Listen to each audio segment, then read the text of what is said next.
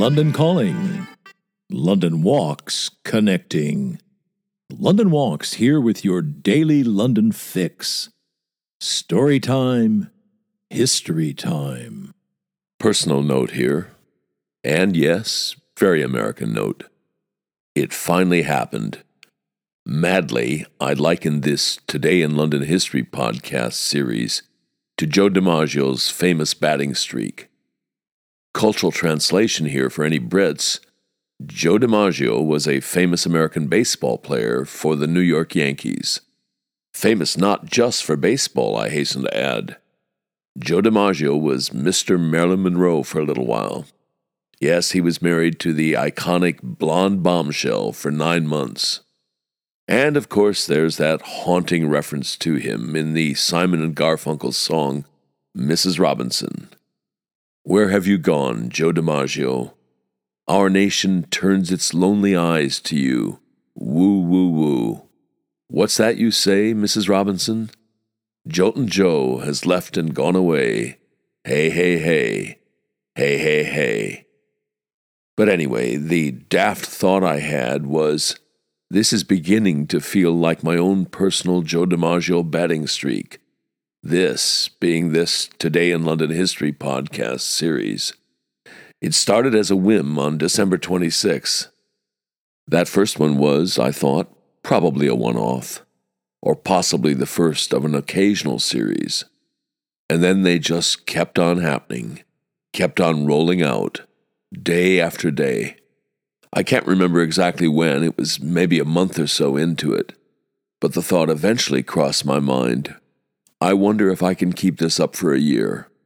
And, well, today is August 7th, so this is the 225th consecutive Today in London History podcast I've turned out since Boxing Day. Boxing Day said with some emphasis, for reasons that will be clear a little bit later on. So, 225 of them. That's not a bad run if I say so myself. And yes, I'm thinking now, I just might make it all the way through to Christmas Day, complete the circuit, do the full year's worth, 365 of them. So, in the circumstances, a day or two ago, it was probably inevitable. I had that daft Joe DiMaggio thought, said to myself, you know something, I've got my own Joe DiMaggio streak going here. Joltin' Joe, the Yankee Clipper, is most famous in the annals of baseball for his 56-game hitting streak in 1941. Translation: DiMaggio recorded at least one hit in 56 consecutive baseball games. It's regarded as baseball's greatest and most unbreakable record. But to come to the point for today, August 7th, no question, but it's been a grind turning these out. But there are days, a lot of them actually, when I'm elated that this monkey got on my back. Elated because of the stuff I find out, the discoveries I make. It's partly because I'm just nosy. I walk by a London house, it's par for the course for me to be eaten up with curiosity.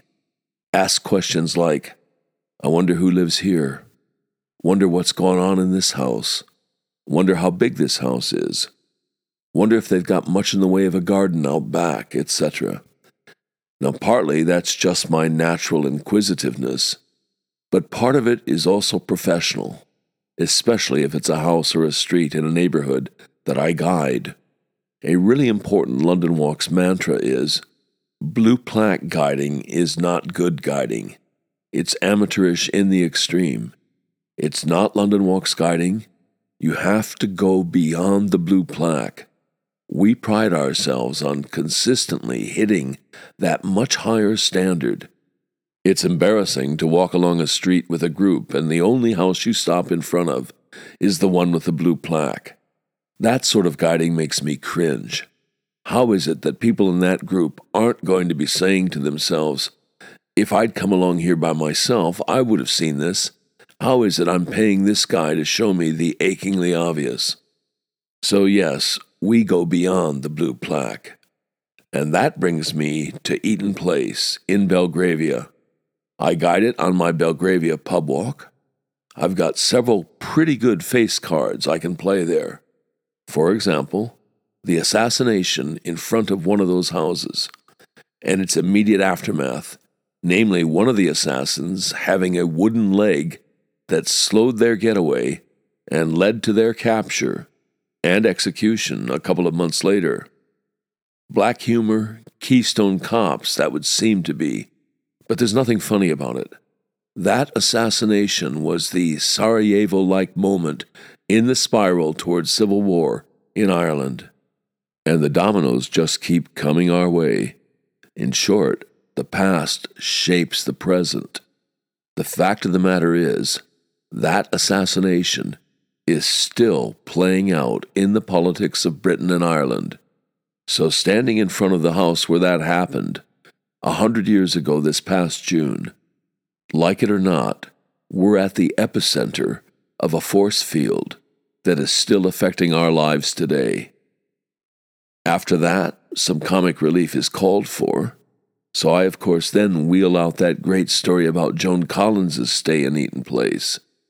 And Upstairs Downstairs gets a mention, as does Thomas Cubitt, London's master builder, as he was known.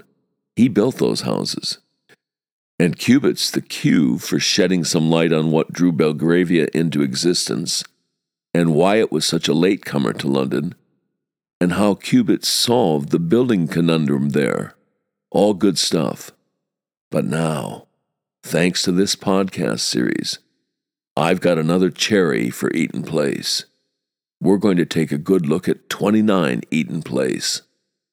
Thanks to this podcast project, I now know that 29 Eaton Place is a 17-room house, and I know that in 1911 it was occupied by a widow of independent means, and that she had a cook, a lady's maid, 3 housemaids, a butler, and 2 footmen, all very Eaton Place, very Belgravia.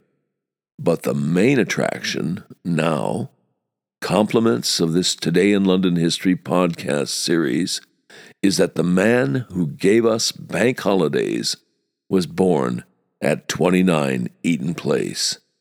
And today, August 7th, 1871, was the first ever bank holiday. The great progenitor of bank holidays was Sir John Lubbock, 4th Baronet and 1st Baron Avebury. That bank holiday was the first secular holiday in British history. It was popularly called St. Lubbock's Day in his honor. Lubbock was one of those remarkable Victorians.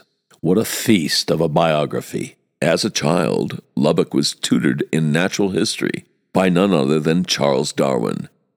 He went to Eton for 4 years, and that was the extent of his formal education. He came from a long line of very successful London bankers, but his father was no ordinary banker. In his spare time, the old man was a successful amateur mathematician and astronomer, and a good friend of Charles Darwin, ergo the natural history tutoring connection. When his father died in 1865, Lubbock took over as head of the family bank, a position he filled until his death nearly 50 years later. From the 1850s onward, Lubbock divided his time evenly between banking, politics, and scientific and popular writing. He was the first president of the Institute of London Bankers. He was a member of Darwin's Inner Circle. He was a member of the Royal Institution, the Geological Society, the Royal Society, and the X Club. No, I hadn't heard of it either. The X Club, which was active from 1864 to 1892, was a private dining club made up of 9 eminent London men of science. It met monthly in the social season. Lubbock's is the CV that will not quit. He was president of the Ethnological Society. He did important anthropological and archaeological work.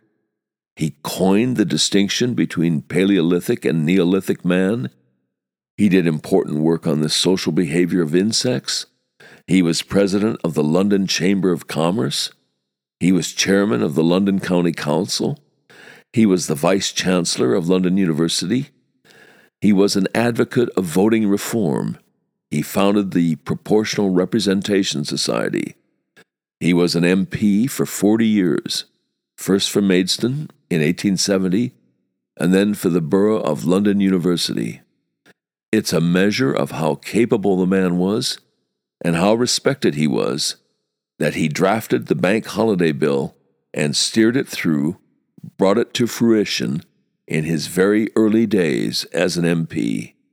He was generally outspoken on labor issues. He was a reformer. He championed early closing bills. In 1873, he pushed through a bill to preserve ancient monuments. When he was named to the peerage in 1900, he chose the title Avebury after the ancient Druidical site he'd long fought to save from being destroyed for the profit of a few pounds. Was there ever a CV to rival Sir John Lubbock's? And we haven't got to the end of it. Just you wait. I am in awe of these Victorians. They bestrode the earth like colossi. How did they do it? Where did they get the energy from? Talk about multitasking. 2 final points. I mentioned that the very first Today in London History podcast went out on Boxing Day 2021. Boxing Day is, of course, a bank holiday. Yes, snap. That's surely connection made. And the other thing, I said we haven't yet got to the end of Sir John Lubbock's CV. Here's the final item on that CV. This is the other one that I'm always going to remember, along with his coming up with the idea of and ushering in bank holidays. Sir John Lubbock made a serious attempt to teach his pet poodle how to read. And for a Today in London recommendation, well, this podcast began with a personal note, all that Joe DiMaggio stuff, so let's end it on another personal note. The recommendation, this will take you a little way out of London, but not far. The recommendation is go down to the village of Down in Kent and visit Darwin's house. I remember my visit there so well, remember it so fondly. It was many years ago. It was, I think, Mary's and my first date. We got to Darwin's house just a few minutes before it closed. The attendant was a grizzled old man. He was obviously feeling very end-of-termish because that day was his last day on the job. And sure enough, he pushed the boat out a bit for that last visitor on his watch, that young American and his English girlfriend. About 10 minutes before closing, he asked me, "Would you like to sit in Darwin's chair?" I, of course, said yes. So the rope came down, and there I perched, in Darwin's chair, a chair that I dare say Sir John Lubbock will have sat beside and perhaps even occupied from time to time. But the old boy, the attendant, wasn't finished. He had one more question for me. "Would you like to try some of Darwin's snuff?" Well, you know the answer to that. I was a snuff virgin, and I lost my virginity sniffing up some of Charles Darwin's snuff. When there's good snuff, good stuff happens. Sometimes. It certainly did for me that day in 1974. Fade out now on the thought that memories make us rich. You've been listening to the Today in London History podcast, emanating from www.walks.com, home of London Walks, London's signature walking tour company. London's local, time-honored, fiercely independent, family-owned, just the right size walking tour company. And as long as we're at it, London's multi-award-winning walking tour company. Indeed, London's only award-winning walking tour company. And here's the secret. London Walks is essentially run as a guides cooperative. That's the key to everything. It's the reason we're able to attract and keep the best guides in London.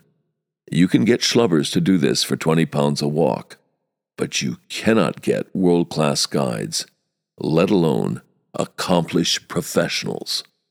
It's not rocket science. You get what you pay for. And just as surely, you also get what you don't pay for. Back in 1968, when we got started, we quickly came to a fork in the road. We had to answer a searching question.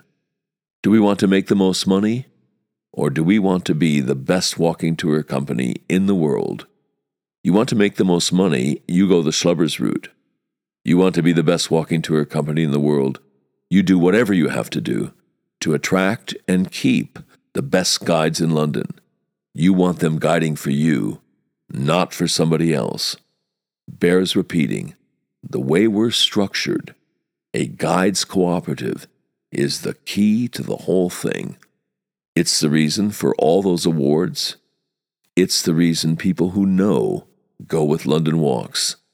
It's the reason we've got a big following, a lively, loyal, discerning, discriminating following.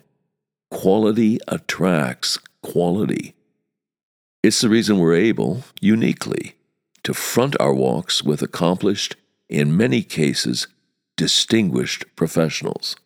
Barristers, doctors, geologists, museum curators, archaeologists, historians, criminal defense lawyers, Royal Shakespeare Company actors, a bevy of MVPs, Oscar winners, people who've won the Guide of the Year award. Well, you get the idea. As that travel writer famously put it, if this were a golf tournament, every name on the leaderboard would be a London Walks guide. And as we put it, London Walks guides make the new familiar, and the familiar new. And on that agreeable note, come then, let us go forward together on some great London walks. And that's by way of saying, good Londoning, one and all. See you tomorrow.